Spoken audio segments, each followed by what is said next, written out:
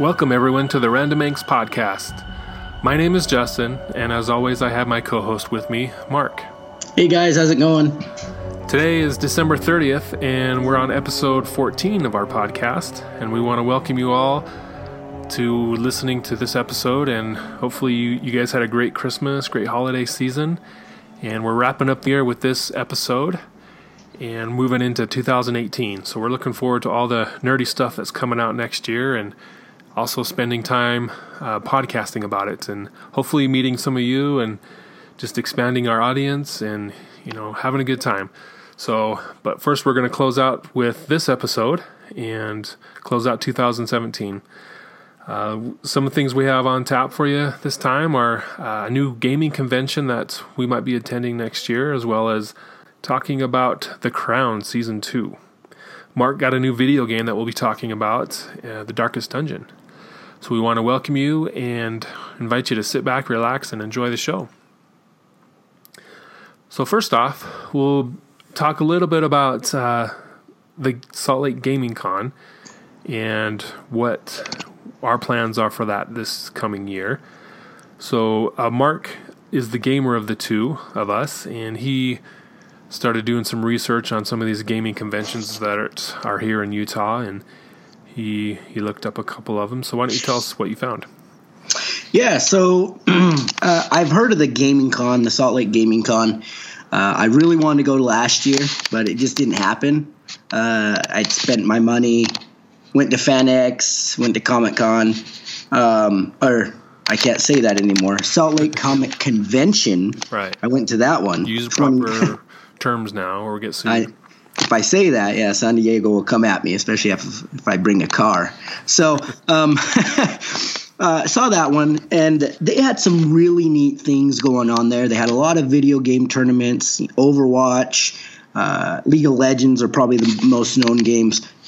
They do Hearthstone tournaments, Yu-Gi-Oh! I never got into the Yu-Gi-Oh! That kind of came after I was done with the card games. Magic the Gathering, they have stuff like that there.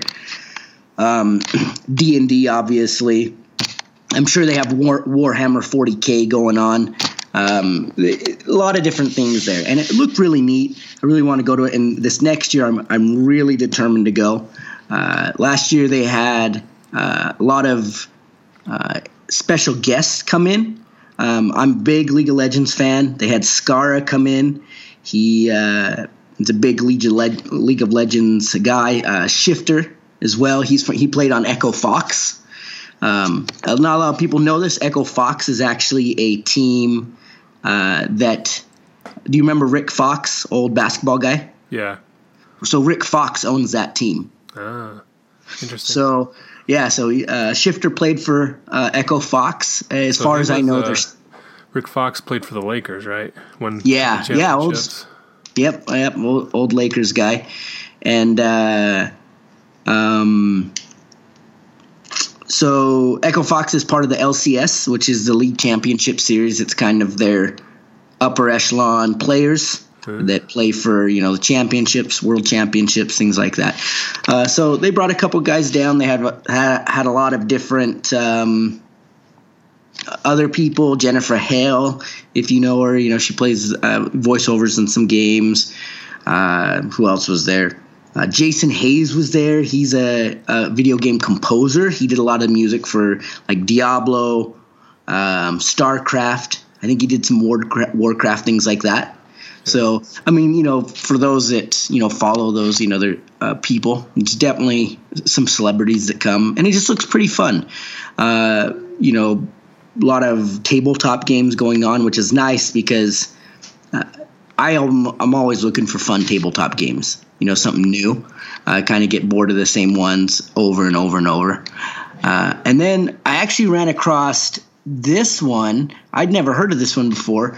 It's called SaltCon, and it's scheduled for March 1st, 2nd, 3rd, and 4th this year. It's up here in Layton. Utah. I say up here because I live in Ogden, but it's up here in Layton, and it looks like they have reasonable prices. It's pretty much $35 a day, or you can buy a full convention A full convention pass, for $60. And it looks like, just looking at it, and I don't know anything of this, so if anybody's ever been to this, please comment, tell us more. But it looks like it's just tabletop games, straight tabletop games, like millions of them. And that's kind of what I can see from here. So there's a couple good options for anybody out there that likes, this kind of thing, likes to look at new tabletop games. Let us know if you've been there. Tell us more about them, and if you've never been to one, you should come. I think Justin and I are going to go to the Salt Lake Gaming Con. I think it's going to be sometime in July. We're going to plan to go. So, but that's kind of where I looked and found. So it looks pretty neat. Yeah. I wish I knew more about them to give more information. So, but I'm sure after I go to one, I'll be able to tell you lots more about it. Yeah. Yeah, the Salt Lake Gaming Con seems more flashy and more like Salt Lake Comic Convention, except for games, video games, tabletop, whatever, what have you. And then the SaltCon looks more traditional gaming. So, I think we'll definitely go to Salt Lake Gaming Con. It's here in the Salt Lake area, while SaltCon is up north of Salt Lake. But I'd be interested in going to both once we get more info on SaltCon. So, yeah, a lot of good gaming options, and let's see how it goes. I know we mentioned earlier about Rick Fox, the ex-Lakers player, and his team. I know one of the current Utah Jazz players, Jonas Jerebko, he owns a professional gaming squad, team, whatever the term is, but I'm not sure which. It might be League of Legends, but I'm not sure which, game and what kind of team it is. So we'll have to look into that more as well. But that's pretty cool that some NBA players are, branching out and getting into the gaming, putting their money into some of the gaming franchises. That's pretty cool. Yeah. Well, it's not even that. I know that there's a couple other teams that are new this year to the LCS for League of Legends. That are owned by NBA teams. Oh, really? Yeah. I'm trying to see which ones. Oh, so it looks like 100 Thieves. They're new. They're new to the LCS. Now, for people that don't know what the LCS is, I kind of mentioned earlier, they're the championship group of League of Legends. League of Legends is legitimately the biggest online game right now in the world. And generally you have teams like Cloud9 or Team Solo Mid that have generally ran the North American League. So there's some new teams this year that have entered the LCS. There's one team that's called 100 Thieves, and they're owned by the Cleveland Cavaliers. Huh. Interesting. And then there's Optic Gaming. And I'm not sure who they're owned by. Clutch Gaming is owned by Houston Rockets. And the Golden Guardians is owned by Golden State Warriors. Yeah. And it looks like, those are the four teams that kind of got in. So interesting to see these teams, getting involved in the professional gaming world, because generally, gaming, athletic gaming and gaming for nerd gaming has been such complete opposites. You don't ever see those two mix. So it's pretty neat, I think. I think it's doing a lot to legitimize online gaming in America. I bet that opens up a whole new fan base for both options, right? With the Cleveland Cavaliers and the Golden State Warriors being the NBA champions the last 3 years, how much has that affected their championship, their LCS, teams? How many people are going to those teams because they're Cleveland Cavaliers fans or Golden State Warrior fans, and how many people playing those games are now Cleveland Cavaliers fans? So I think that's a smart move on their part to be able to do something like that. Oh yeah. It'll be interesting. Jonas Jerebko, is his team listed there? Let me look. I might have to do a little search real quick. Oh, okay. Because that's something, I mean, if I was looking to get into it and like, oh, there's a guy on my favorite basketball team who owns a team, I'm going to go look at his team and probably join up on that one just to support him, right? So there's probably a lot of fans in the Utah area perhaps that are doing the same thing. So you can build up a fan base here in Utah. And so I think that's a smart move. Oh, so he owns it says the esport franchise Renegades. Now the Renegades did have an LCS team some time ago, and the way the LCS works is you have to qualify to be a part of the LCS, and I believe the top 4 or 6 teams don't have to requalify. But if you don't enter in the top 4 or 6, then you have to do a qualifying series for the next split. And the splits are spring, summer, and fall splits. So there's 3 different splits each time. Now the Renegades, if I remember right, they only came in for 1 split. Mm-hmm. And I don't think they did too well. I mean, I think they won, a couple games. I'm sure there's someone out there that could correct me. I remember watching them, but I wasn't a big fan. I'm a TSM fan. So, and then they dropped out. They didn't qualify for the next split. And generally when that happens, you'll see a lot of the top players. They'll either stick around for the next qualifying, or they'll go get recruited somewhere else. Yeah, they'll sign up. Yeah, it doesn't make sense for him to sit there because, I mean, these are the top players in the world. Yeah. So when that happens, you'll see a lot of teams disappear and never come back. Okay. So, that might have happened with his team. Yeah, and for the LCS, but it's a franchise. So the Renegade franchise, actually, I believe that they have teams in like Call of Duty and different games, Overwatch, I think, and I don't know 100%, but they do. There's a lot of other games that they get into.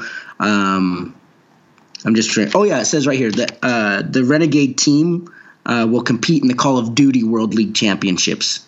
So yeah, it looks like they do get in Call of Duty and other things. So when you have a big franchise like that, they don't just compete in League of Legends. They compete in multiple games. Yeah, and these top players, they get paid, right? Oh yeah. So I don't know how it works in other sports. I can only talk about League of Legends, but they actually have a minimum salary every year, and it's not great. I mean, 30, 40 grand a year, might be a little less, but they make a lot of money streaming and, getting donations that way. I know that, so for Team Solo Mid, I watch a lot of Bjergsen's streams. His name's Soren Bjerg, and he does streaming all the time. Tons of people are watching. People donate $1, $5, $100, whatever they want to donate, and he makes money that way. Okay. They also make money from signing different deals. Just like a NBA player would sign a deal with, Reebok or Nike or something. Uh-huh. They'll sign different deals with different gaming crews. And they also make money if they win their split, if they're the most valuable player, if they, go to nationals. So you can make quite a bit of money. I believe like a couple years ago, 3 or 4 years ago, the team that won the world championships won $1 million. Wow. And I believe it's even more now. So, I mean, these guys definitely make a living. Most of them are younger, I think ages 16 on up, 16 to 24 right in there. Yeah. So they're younger people, but, I mean, they make a living. Hmm. They definitely don't do bad. I'm sure Bjergsen, he pulls in this is my opinion, I bet he pulls in over 250 grand a year every year for the last 3 or 4 years. Wow.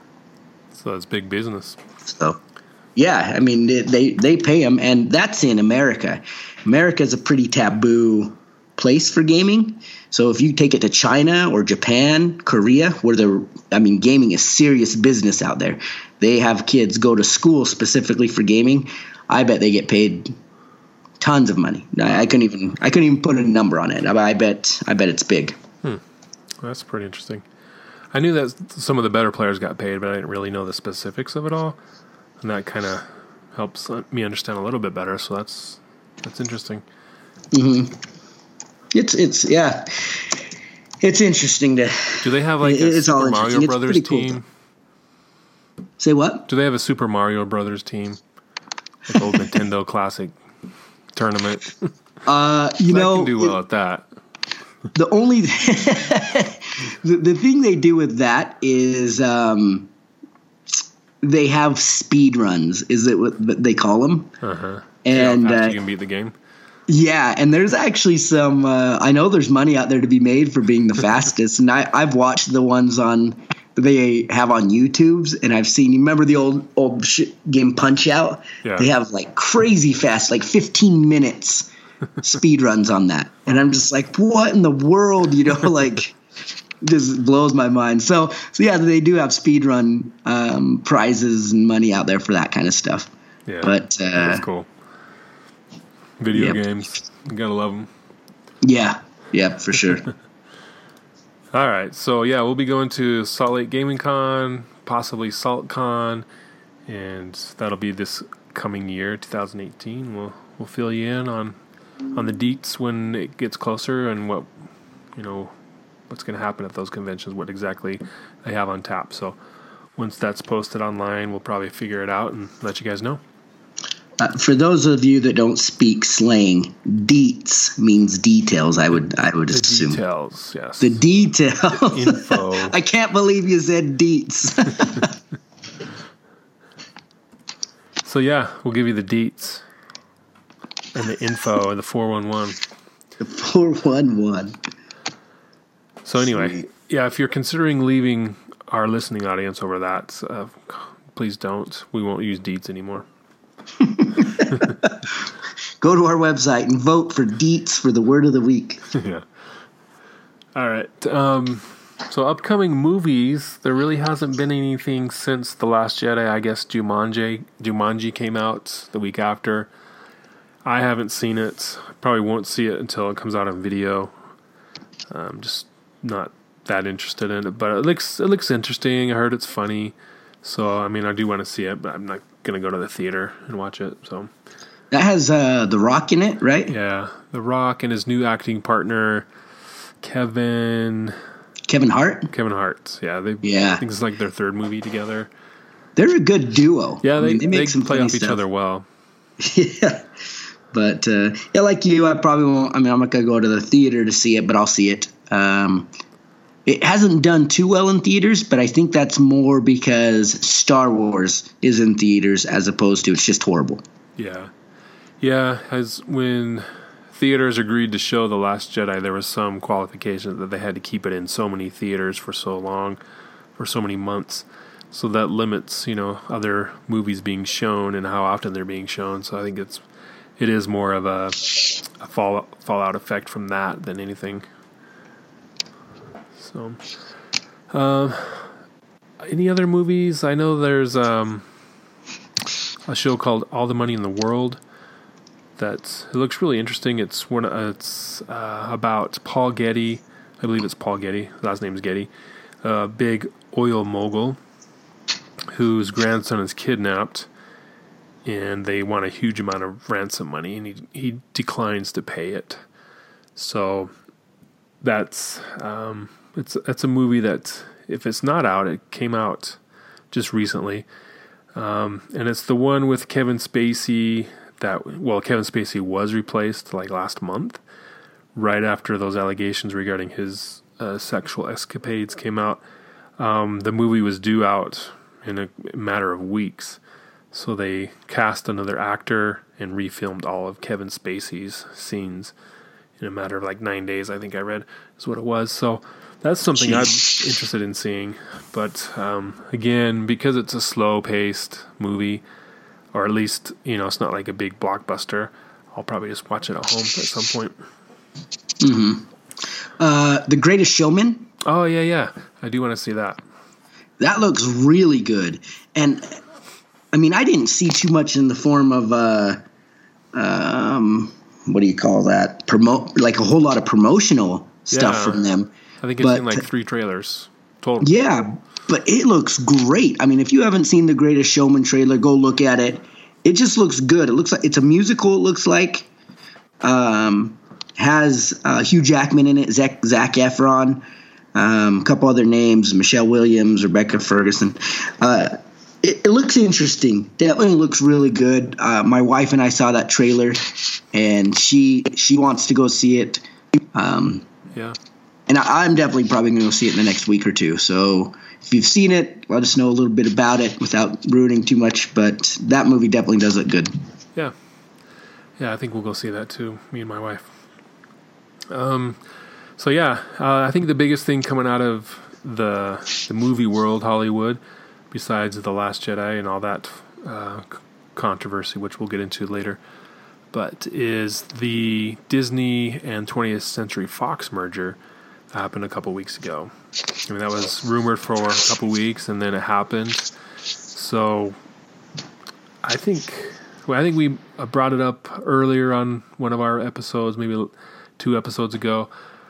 But it finally happened, and that's a big deal. I mean, that's 2 major movie studios combining. Basically, Disney's buying out all these major movie studios. And I wonder at what point it'll be considered a monopoly and they'll be sued for it. But I can't believe nobody sued him yet for animation movies. DreamWorks is owned by him. Really? Lucasfilm Animations owned by him. I don't know about DreamWorks. I think DreamWorks is Sony. Is it? I'm pretty sure I read somewhere. Pixar's Disney, obviously, but I don't know about DreamWorks. Pixar? Yeah, Disney owns Pixar. Well, I don't know if they own them, but they have exclusive distribution rights, at least, if they don't outright own them. Oh, so is that what they do now, is they call it distribution rights? Well, not with this merger. This is outright buying them. Oh, okay. Kind of like how Sony owns Paramount, but Paramount still distributes, makes movies. So interesting. I think it'll be something like that.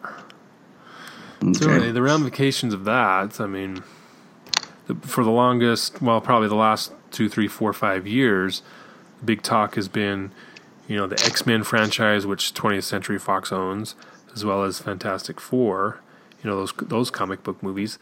They were part of the Marvel universe, but before Disney bought Marvel, Marvel had sold them just those properties, those IPs, to 20th Century Fox. And so the big dust-up was, well, we have this Avengers movie, but the X-Men aren't in it, the Fantastic Four aren't in it, and, they are part of the Avengers, or they're part of the whole Marvel cinematic universe, but we're not seeing them, so what's up? And Disney was going to cancel. If they didn't cancel, or not Disney, Marvel was going to cancel the Fantastic Four comic book series, just like one of the longest running Marvel comic book series. They were going to outright cancel it because they couldn't buy it from 20th Century Fox. So there was this big back and forth between them, and then with Spider-Man coming into the Avengers just recently, I think it was last year with Captain America Civil War, they had to strike an exclusive deal where Disney and Marvel could use Spider-Man on loan, and I don't know what the specifics of the deal were, but it was kind of a big deal. So now Disney owns pretty much everything except for Spider-Man, which in some ways I think that's great because you want to see all these players together. They've been playing off each other, been having adventures in the comic books for years, but we've never been able to see it on screen. So how's that going to play out now? I mean, you can look at it as, this is a great move. We finally get to see these characters together. Or you can see it as, Disney owns everything, so there's no competition anymore. Yeah. No, I agree. I don't know. I like that they're bringing stuff together because I think that completes the story more, especially in stuff like the Avengers, X-Men, Spider-Man. They've all been just separated for so long, and now you're able to start trying to bring them together, which is nice. But I think it comes with a bad side. It could end up hurting itself, and I'll tell you what I mean. So we posted something like this on our Random Inc.'s Facebook page, talking about it when it was first announced. And one of our followers asked us, what are we excited about it? And I replied to him, and I said, my take is that it's a bad thing. Disney already owns Pixar. I said DreamWorks. That might not be true, but I put DreamWorks, Lucasfilms, and Marvel Films. I said too much for one company. Yeah. The argument could be made that they put out great films, but from what I've seen, they don't do well in changing up their formula. They live and die by the saying, if it's not broke, don't fix it. Unfortunately, they take it to the point where it is so broke that you can never fix it. Case in point, Pirates of the Caribbean series. It was great and refreshing at first, and they kept the same jokes, the same characters, etc. You could guess what would happen before it happened. You knew that the same joke was on its way, and when it happened, you gave a courtesy laugh to not feel left out from everyone else doing the same thing. You can see the same thing happening with the Marvel movies, and I'm praying it doesn't happen with Star Wars. And, that's kind of my concern, is that, they do. I think that everyone can say when Pirates of the Caribbean came out, it was amazing. When the first Marvel movies came out, it was amazing. When, certain Pixar movies came out, it was amazing. They did. But then they just keep the same things going on. The biggest one, I think, is the pirate shows. It was always the same jokes, the same thing. Even in the new Pirates. You just saw the new Pirates recently, right? Yeah, and I saw the new Pirates. I liked it. It definitely wasn't the worst one. I enjoyed it. But, the first half of the movie was plagued with the same thing, the same type of jokes, the same type of scene written in a different, a little bit different background, Yeah. It was the same stuff. And you see it in the Marvel movies now. The same jokes, the same dumb laughing, the same whatever. I think with Marvel, it's really obvious with these last two movies with Guardians of the Galaxy 2 and Thor 3. I mean, it's carbon copies of the previous movie. And same formula, Ant-Man, even though it was a good take, it was very similar to what we've already seen. Spider-Man was a little different, but a lot of the same type. It was kind of like there's jokes on the internet about it being Iron Man 4 because there's a lot of Tony Stark in there, right? Yeah, right. I mean, he was almost the hero for a second. Yeah. So, there's new characters, but there's nothing new about the movie. It's this. Yeah, the ingredients are the same. Yeah. Yeah, so I think that is the danger and the drawback of having Disney own everything because they're not being very creative. You lose creativity. Yeah. You lose individuality, creativity, new stuff, new takes, new ideas. And that takes away from the film. It takes away from the film industry, I think, as a whole, because you're going to start in a uniform feel, and I don't want to go to the movies to feel like I've seen half the movie already. Yeah. And I think that's what DC was trying to do initially. They were trying to be different, and they were, and I thought it was a bold move, and I thought it was a great move. But it's interesting that the public didn't think so. The general moviegoer who's not interested in reading all the comics and learning all the backstories and all that stuff, they just want to go see a good movie. They didn't agree that those were good movies. A lot of backlash from Man of Steel, from Batman vs. Superman, Justice League. But yet here you got Disney making the same cookie cutter movies, and people love them. Well, and I wonder too if it's so. Justin and I read a lot of books. We go to a lot of book signings. So I'm wondering, you and I, because we read a lot of books, we're used to a story being told that way. So when I watch a movie and it's told that way a little bit, I'm okay with it. Yeah. And there's a lot of story or a lot of this or a lot of that. But you don't get that in the Marvel films. And if people aren't reading a lot of books and are used to that kind of, layout, I wonder if they don't, that's why they don't like it. And I've read a couple posts about that, So I don't like it. And I worry for the Star Wars franchise in general. You're going to put out a movie a year for who knows how long. And how soon till it becomes that way? Yeah. And this is a huge franchise. I mean, you could damage the franchise for good. Yeah. If we can't change the ingredients. And So overall, it has some good stuff with it, bringing characters together with Disney, trying to consolidate. But I think in the long run, it could be really negative. That's my take. Who am I, right? I'm Mark. I'm a professional. Listen to me always. I mean, right? Who knows? But that's my take. And, if you have an opposite, if you think I'm Mark, you're just crazy dumb, let me know. Tell me why. I'd like to have more discussion about this because I want to see people's point of view, like if they really, really, truly think this is a good thing. Yeah. I'm kind of on the fence like you are. A lot of great potential bringing all these characters into the fold, but still I'm hesitant to embrace it because of the past, few movies that we've seen. I think what we need is some good directors that'll push back on, the executives saying, hey, this is how we want it to be, and the director will be like, no, this is the story, this is what I'm going to do. So, And everyone praised the Thor 3 director, Ragnarok director, I can't remember his name, that it was a different movie, and he did these cool things that we haven't seen before, and part of that's true. I think there were a different take on things, but still, overall, from beginning to end, the movie was very similar to the other ones we've seen. So yeah, I mean, I haven't seen it yet. Still, I know they'll hate me. I apologize. I really want to see it. I got a pregnant wife. She's pregnant with twins. I got a kid. You know what I mean? I'm limited. I'm sorry, people, but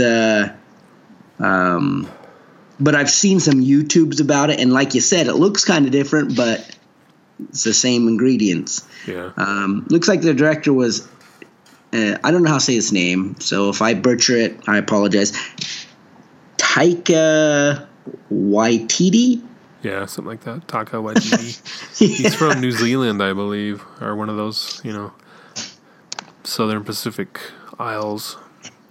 But I thought he brought a new take on some things, and I mean, Thor cut his hair, and he, there's some different things. I mean, I was glad to see some of the differences, but I mean, it wasn't as off the wall or out of the box as people were making it to be. So, I think the last Marvel movie that truly came out that I was like, this was pretty good, like different good, was Doctor Strange. Yeah, I would agree with that. Yeah. All right, so yeah, we'll keep our eye on this merger, and we'll see what direction it goes. I recently watched Spider-Man: Homecoming. I bought the digital copy and watched it over Christmas break. And one of the plot points in that film was they were selling Stark Tower, and Tony Stark was moving out, and they were moving to the Avengers base upstate New York. I don't think they ever really said who was buying it. Do we know who bought that? The Stark Tower in New York City? Because I have a theory on it. Let me look. My theory is, what's his name from Fantastic Four? Reed Richards bought it. That could be it. I don't think it ever says. I don't think it says either. Yeah. But they should have a plan since it being a part of the movie, it's pretty... I mean, it's out there. It's a plot point, that as they're leaving, Michael Keaton's Vulture, hijacks it. So it's obviously, been thought out as to what's going on there. You think maybe they'll do something with could be the Osborns? Yeah, that's a good one. Yeah, right? Because they're a big rich family, and that would make more sense actually, because he's part of the Spider-Man universe. So that could set up the next Spider-Man. Yeah, and which would be it would be cool. But if they do it, you got to do it different because we've already seen the Spider-Man Osborn thing 3 different times now. So do it a little bit different. That's probably one. I think there's one maybe could be. I I don't know who else it could be, like, that's really in that world. Maybe like the Daily Bugle? Perhaps, yeah. We haven't seen anything from that in the new Spider-Man. And my thought was it was Reed Richards and the Fantastic Four crew, because they had their own, building, right? It's the Baxter Building, right? Yeah. And my thoughts were, when we watched it in theaters, I was like, I wonder who's buying it. But then when they started talking about this merger, I was like, I wonder if they have known for a few months now, and they've decided to, start the process of bringing in the Fantastic Four to the Marvel Universe that way. I think that's a scary, scary thought. Mostly because the other Fantastic Fours flopped so bad. And I think they mostly flopped, kind of like what Justin said, they mostly flopped because of a creative difference between the director and the executives. I don't think they flopped. This last one, definitely. I mean, the director was Josh Trank, and I don't know what happened there. There was some controversy. But the executive producer of that is Simon Kinberg, and he's a Disney guy. He's a Marvel guy. I mean, and it was weird to see how he had so much influence on a 20th Century Fox movie. He basically fired the director and recut the movie to what we got in the theaters, which is why it wasn't that good. And part of me thinks he sabotaged it intentionally so it wouldn't make money, and so that Disney would have more leverage to buy 20th Century Fox, or at least the Fantastic Four IP rights.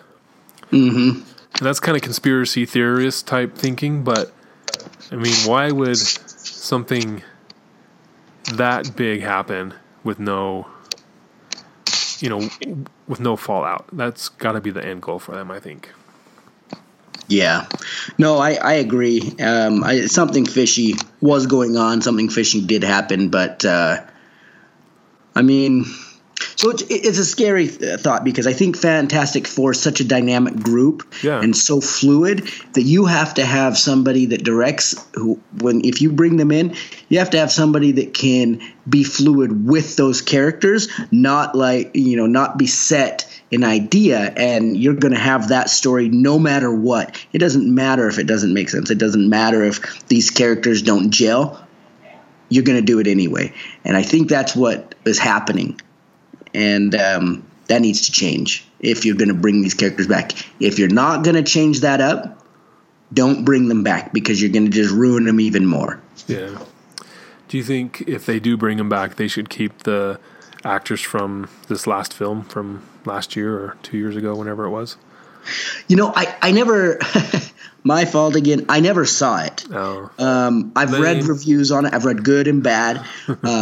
I've talked to you about it. Yeah. But I liked the movie.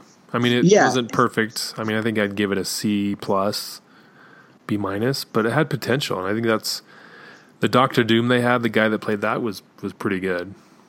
And I thought the individual actors in those roles were good. It's just the overall story was what suffered. And I think that was from all the edits they did. Yeah. From what I've seen of the cast, though, I think they're great.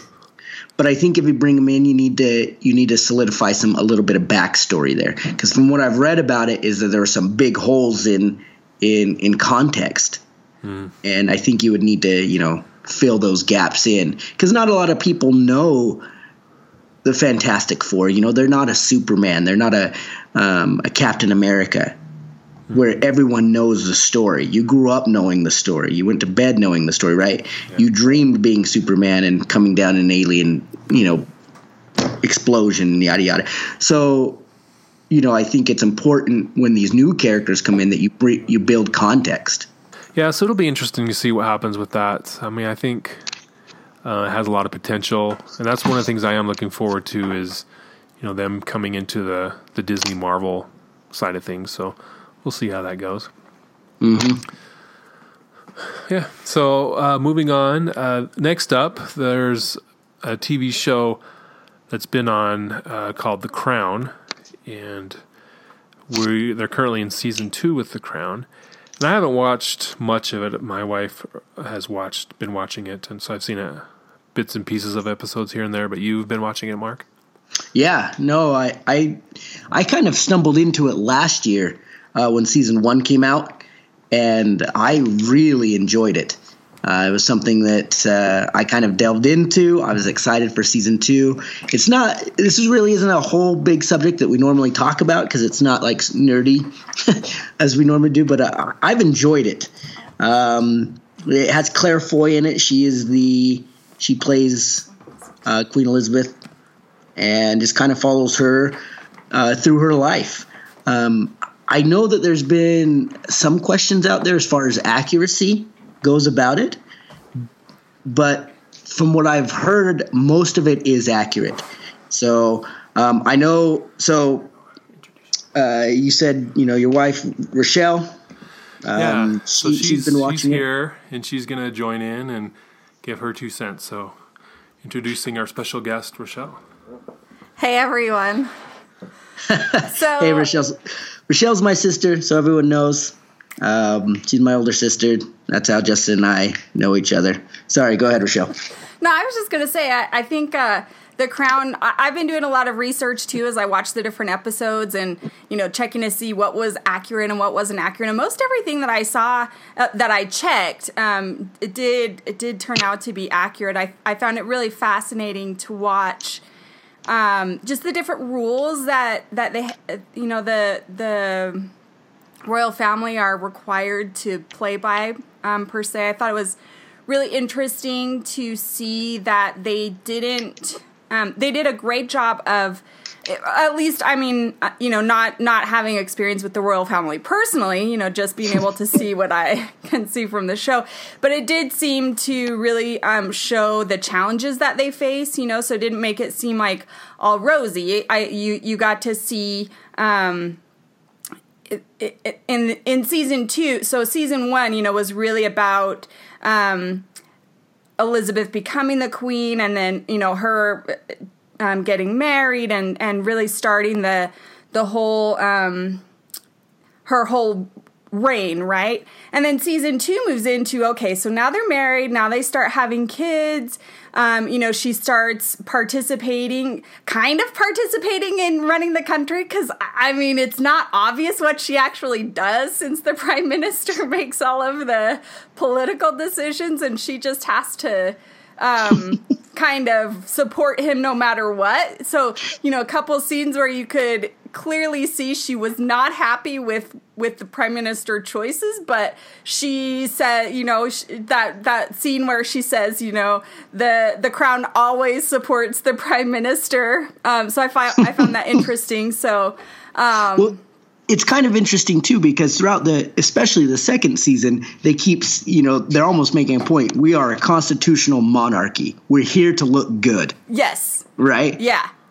Yeah, this is kind of what what the show really portrays a lot, is how the crown is there to be a monarchy, but they don't participate in really much political. So, there is that line where the Queen Mother says, first we ruled, now we reign, and pretty soon we're not going to do nothing, because it almost seems like the entire season 2 is about them not losing the monarchy, right? So they're just so on such what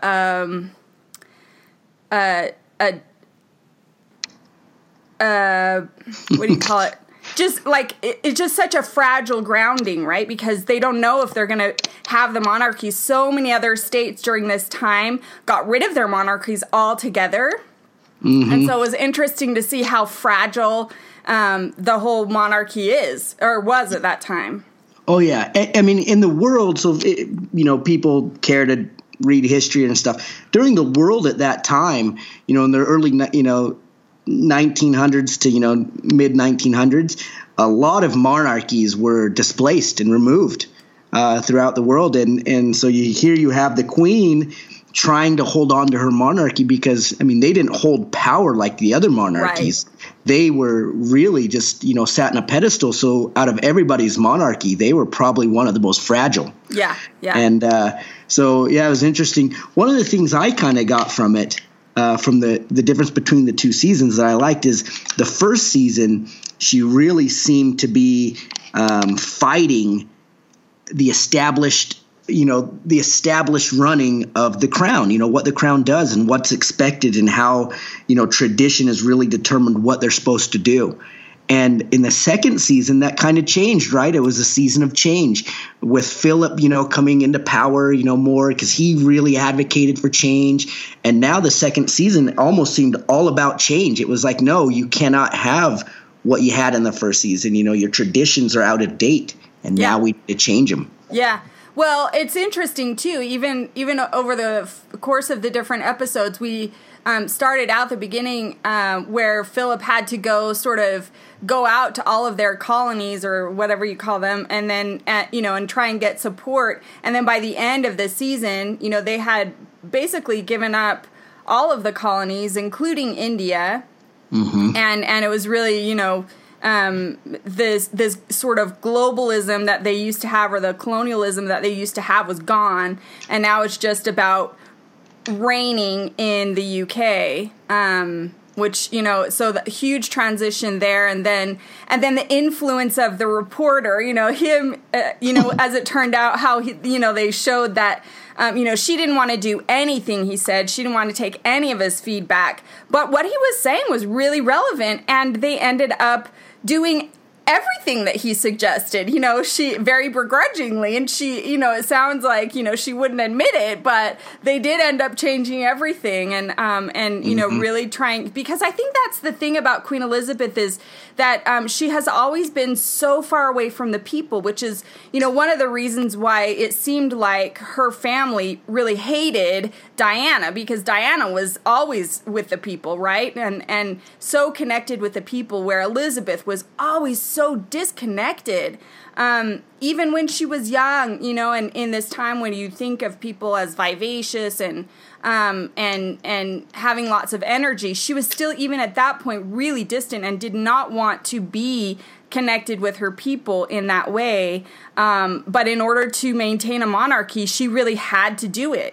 She had to be on video for the Christmas show, and she really had to try and connect more, although her connecting more was probably nothing to what later Diana would do, right? Just always being with the people and being out there, but just really it's clear that she's an introvert, and that's got to be a difficult thing to be a queen, the reign over all these people and not want to, not be that energetic voice or charismatic person that leaders usually are, and you think of.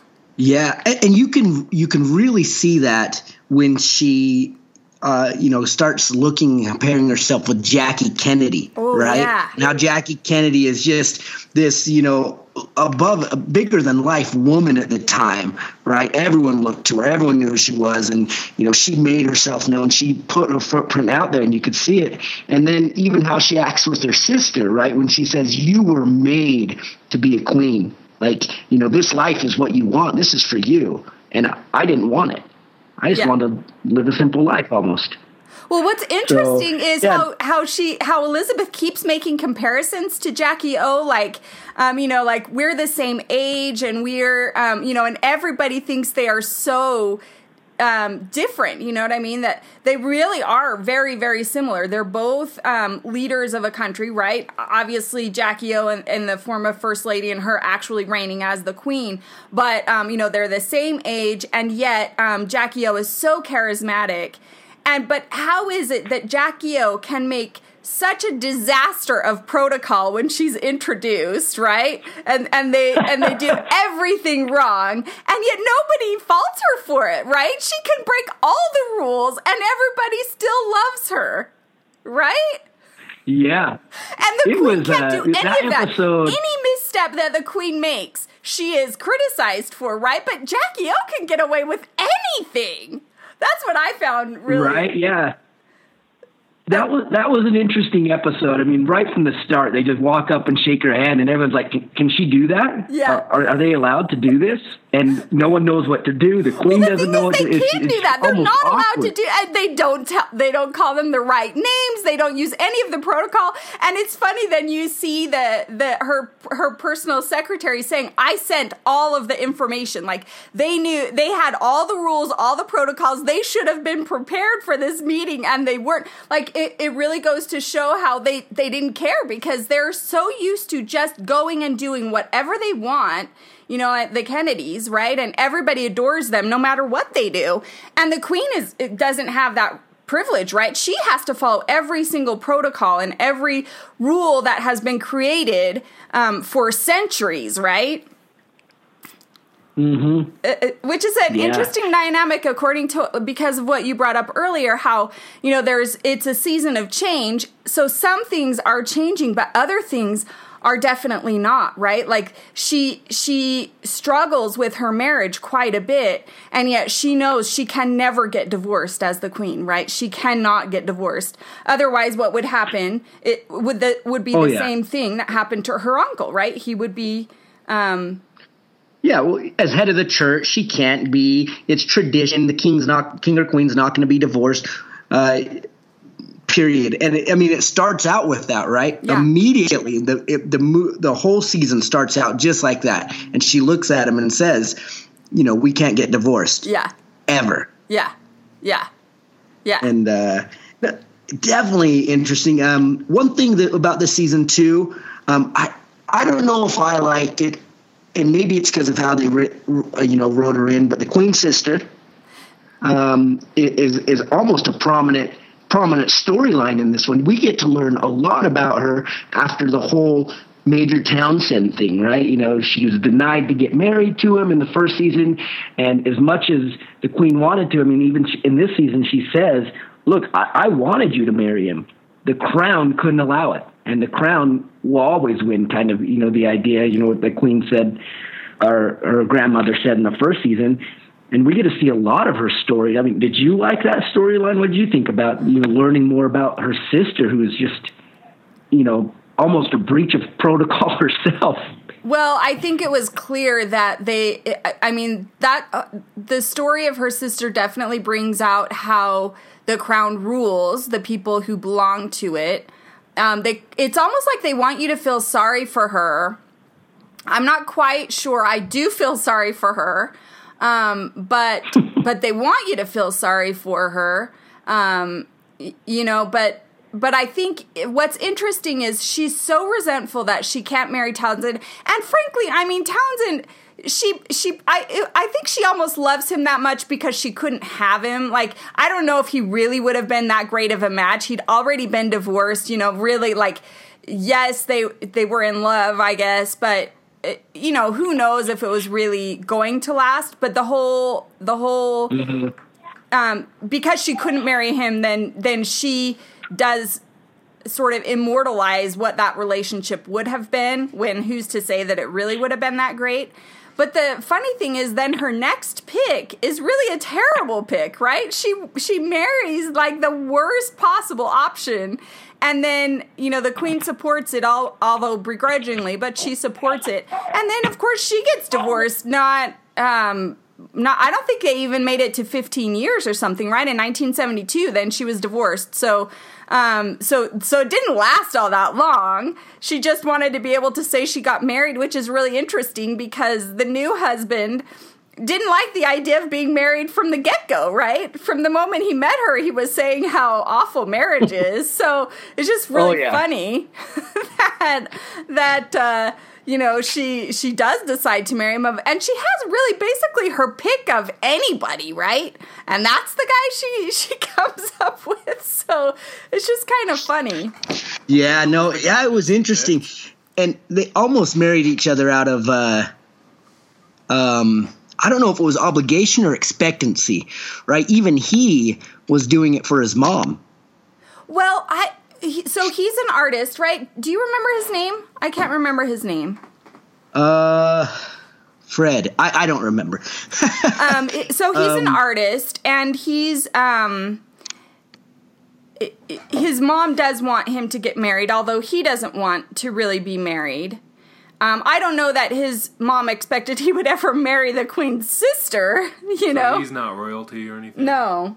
He's an artist. Anthony Armstrong Jones. Yeah, he was a photographer. And so they met because he was photographing somebody's wedding, right? And she was there, and she saw him as the photographer of the wedding, and then she ran into him a couple of other places, and so then she asked him. She had the Crown's photographer had taken her birthday pictures.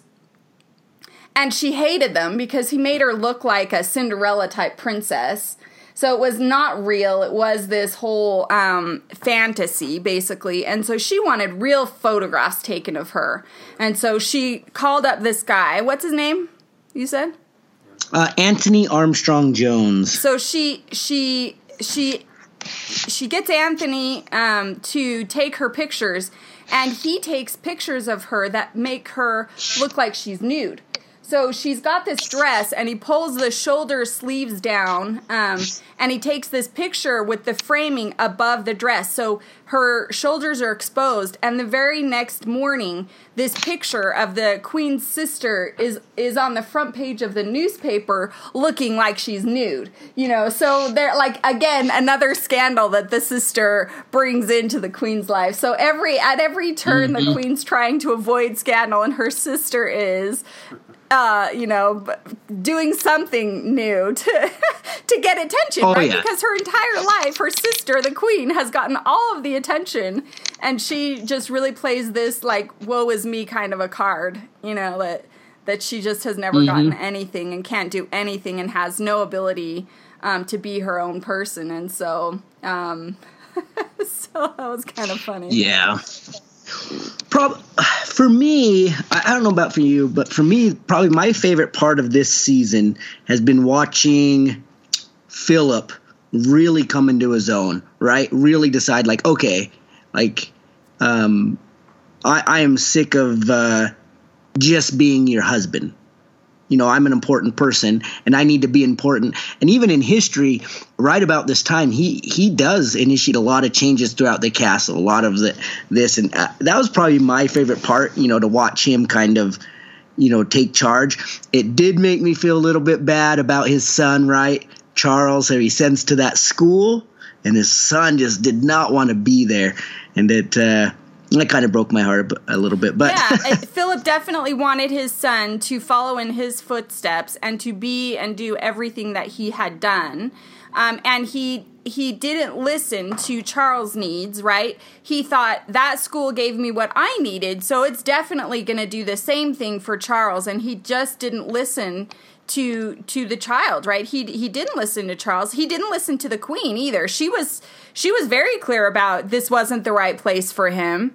And Philip didn't listen. It had been a good choice for him, and so he forced him to go there. And it was awful for Charles. It was really interesting to see Charles struggle that way. I agree with you. I thought it was really good how they showed that Philip, he basically said, it was really interesting how he said, my son has a higher title than I do. And the queen's, well, yeah, you know, he's going to be king. And he's like, but I'm his father, you know, like I'm the man. He's not an adult yet. I shouldn't have a lower title than my son, right? He needs direction. He needs guidance. So I should have a title to give him those things, you know?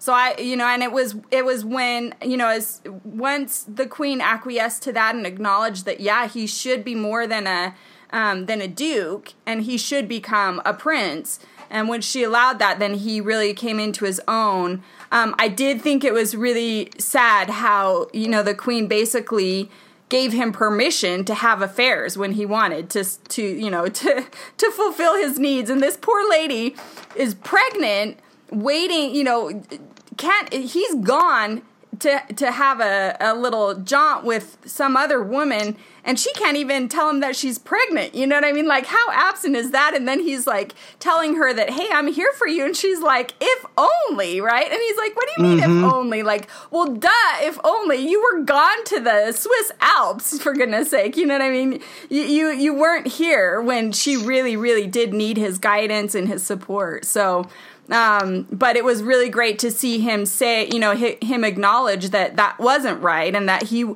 actually did need to be there for her. And even though she was allowing him to have that permission, he wasn't going to use it anymore. He was going to be there for her, and he was going to, you know, be what she needed, which was his responsibility. And her father had been really clear with that from the very beginning. Yes. Yeah, no, It but I feel like show. we have to talk about one thing for sure. Okay. What's that?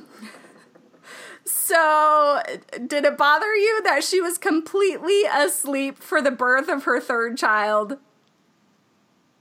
Oh, yeah, that was kind of strange, right? So I did some research on this, and it's called twilight birth. And it was practiced for a bit during that time, and I think sometimes even now, but more during that time. And during that time, they were giving and administrating drugs that actually were lethal at times. So it was a dangerous thing.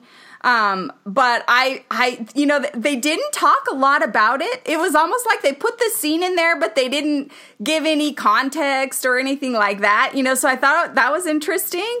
But kind of like, you know, like the queen can't be bothered with any of the minutia of what a normal person has to do, right? So she doesn't even need to go into labor, right? You know, she can have a baby without even having to feel the pain of it, which, you know, was just crazy. So I actually did appreciate in the fourth birth that she was very much awake for that one, but that was crazy to me.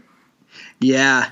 No, I saw that, and I was just kind of like, this is strange, right? I mean, I've never given birth to kids or anything, so I don't really know, right? But no, it was definitely different. So overall, for me, I give The Crown Season 2, easy. I'm going to give it an A-, actually. And I give it an A- because I took some points away on a personal level, because I just... It's hard for me to watch about Margaret. I don't know why. I just, for some reason, I get sick of her incessant whining, you know, like, just like, oh my goodness, your life's so hard. How do you survive? You live in a palace and get everything you want. Man, how do you do it? And then I took a little bit away for episode 7, kind of like I talked to you about it. I talked to you about it before you had seen it, is that I felt like it was an overabundance of nudity for zero reason. I completely agree. It was completely superfluous. We could have gotten the picture that that the artist was, you know, not a really good fit without having all of that. If anything, like one scene would have done it. We didn't need to see half an episode dedicated to this guy to know he was a bad pick, you know what I mean? So I completely agree with that. It was unnecessary. I would have liked to have seen more about them actually dating together, to find out, you know, how that went, more than his personal life, I think. I think it was almost put in there just because they could, not because it really added more to the story. Completely agree with that. I really liked it. I agree. A- is probably pretty accurate, because I did find the rest of it very interesting. And, you know, from my sense, truthful. At least, you know, they didn't show it all roses. They did show a lot of the challenges, and yet they did also show good things too. So I thought it was balanced. Yeah, definitely. So as a last question for you, what do you think of No Clairefoy for season 3? Is she out? Apparently this is, Rochelle doesn't know. I totally didn't know this. Clairefoy will no longer be playing Queen Elizabeth in the 3rd season. And they're doing this because, I mean, I don't know who saw the Tudors, but the king ages, the seasons go on, and you got to try to make the king look older. And I know there was a lot of complaints about that. Like the guy's in his mid-20s, and you're trying to make him look like a 70-year-old king. It just doesn't work. Same thing with the Claire Foy. Queen Elizabeth's getting older now. I mean, you're getting into 20 years of her reign. And so they want to try to make the character look older. So they brought in a new person to play her. Oh, interesting. And so they're replacing Claire Foy. Well, I think Claire Foy did a fabulous job. So she set the bar really high. So it'll be interesting to see if the replacement does a good job. I mean, honestly, with the makeup artist can make her look that old. Frankly, I think she could definitely do it. I don't see the reason to change it. And she has done a phenomenal job here. I think when they changed the actor, you definitely I don't know. I don't know. It'll be interesting to see if that was a good decision or not, because she's done such a phenomenal job portraying the queen. Who's the new actor? Olivia Colman. Do you guys know who that is? She plays in The Murder on the Orient Express. Did you see that? Okay. Yep. Mm-hmm. She plays Hildegard Schmidt. Okay. Huh. Interesting. Well, I think Claire Foy is phenomenal. I think she's really portrayed the queen well. And I think they could make her look as old as she needed to look. I thought they didn't do any aging of her, at least that was visible to me on these seasons. So they could have at least done one more season with her. Maybe not portraying the queen when she's 80, but certainly when she's 50. You know what I mean? She could.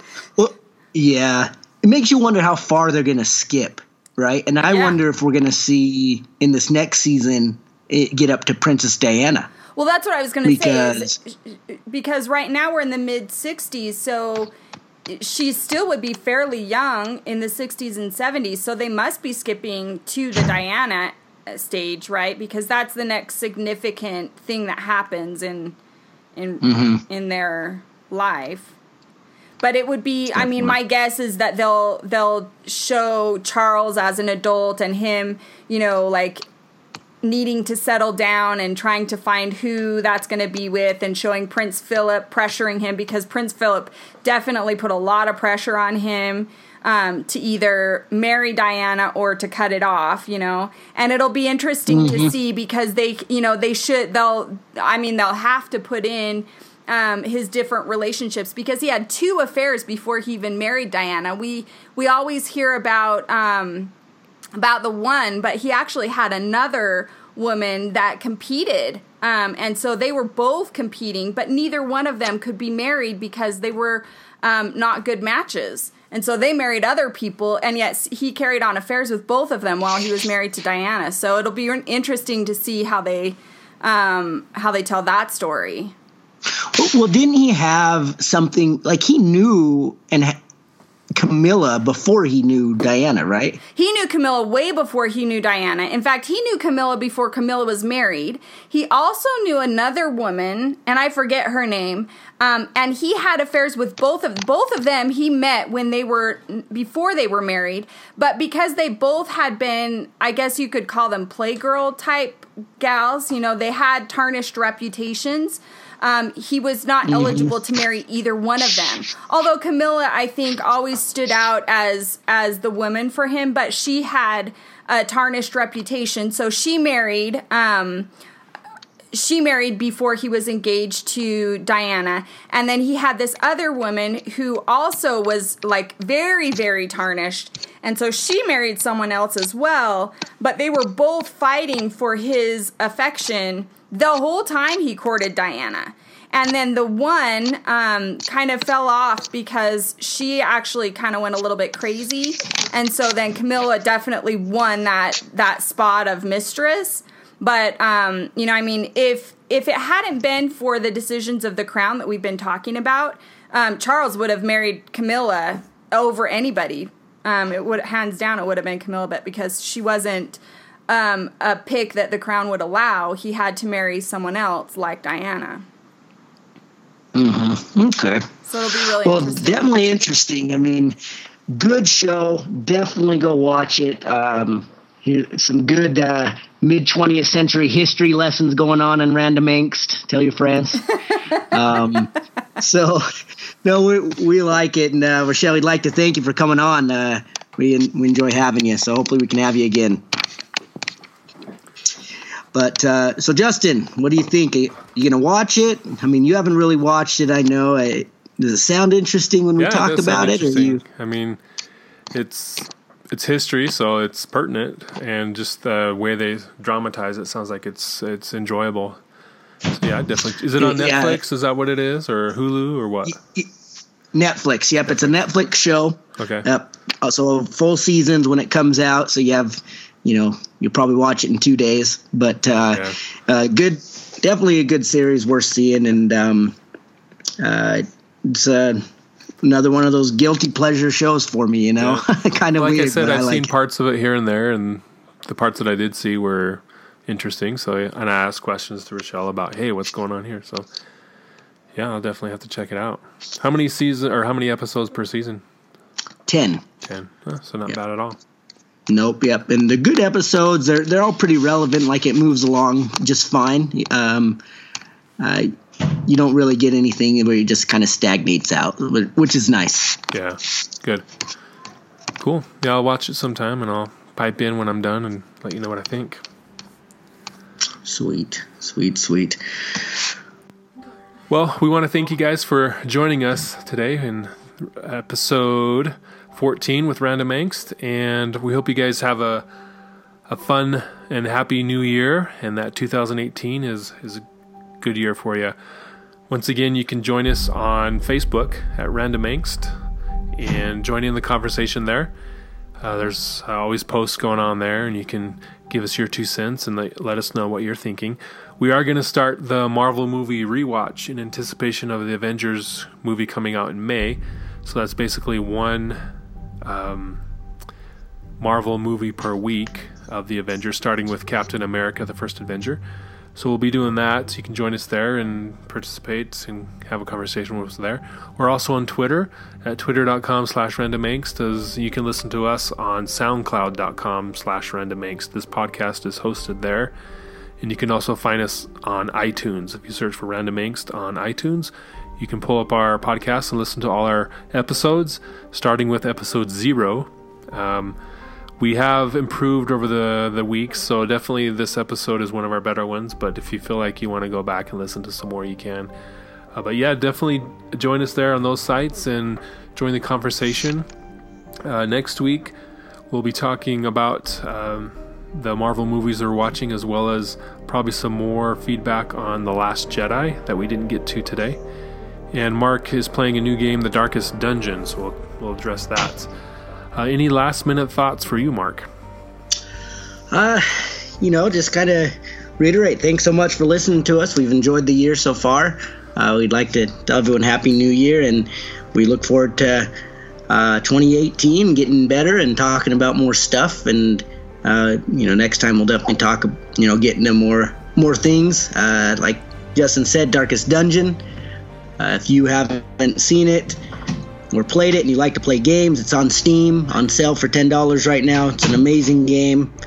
We'll get more into it next time about it. Justin will download it and play it as well. Probably not, but it's a little too advanced for him. It's in 2D, so I don't know if he could handle it quite. Yeah, but it's I'm used to the Zork. It's a fun. Yeah, it's you have to push like 2 buttons at once. I don't know. Yeah, I don't know. But no, thanks for listening, and any feedback, let us know. Share our posts. Get on our Facebook, like our page. We'd like to hear from you. So thank you. Yep. All right. Well, thanks again for listening to us, and we'll catch you next time. See you guys.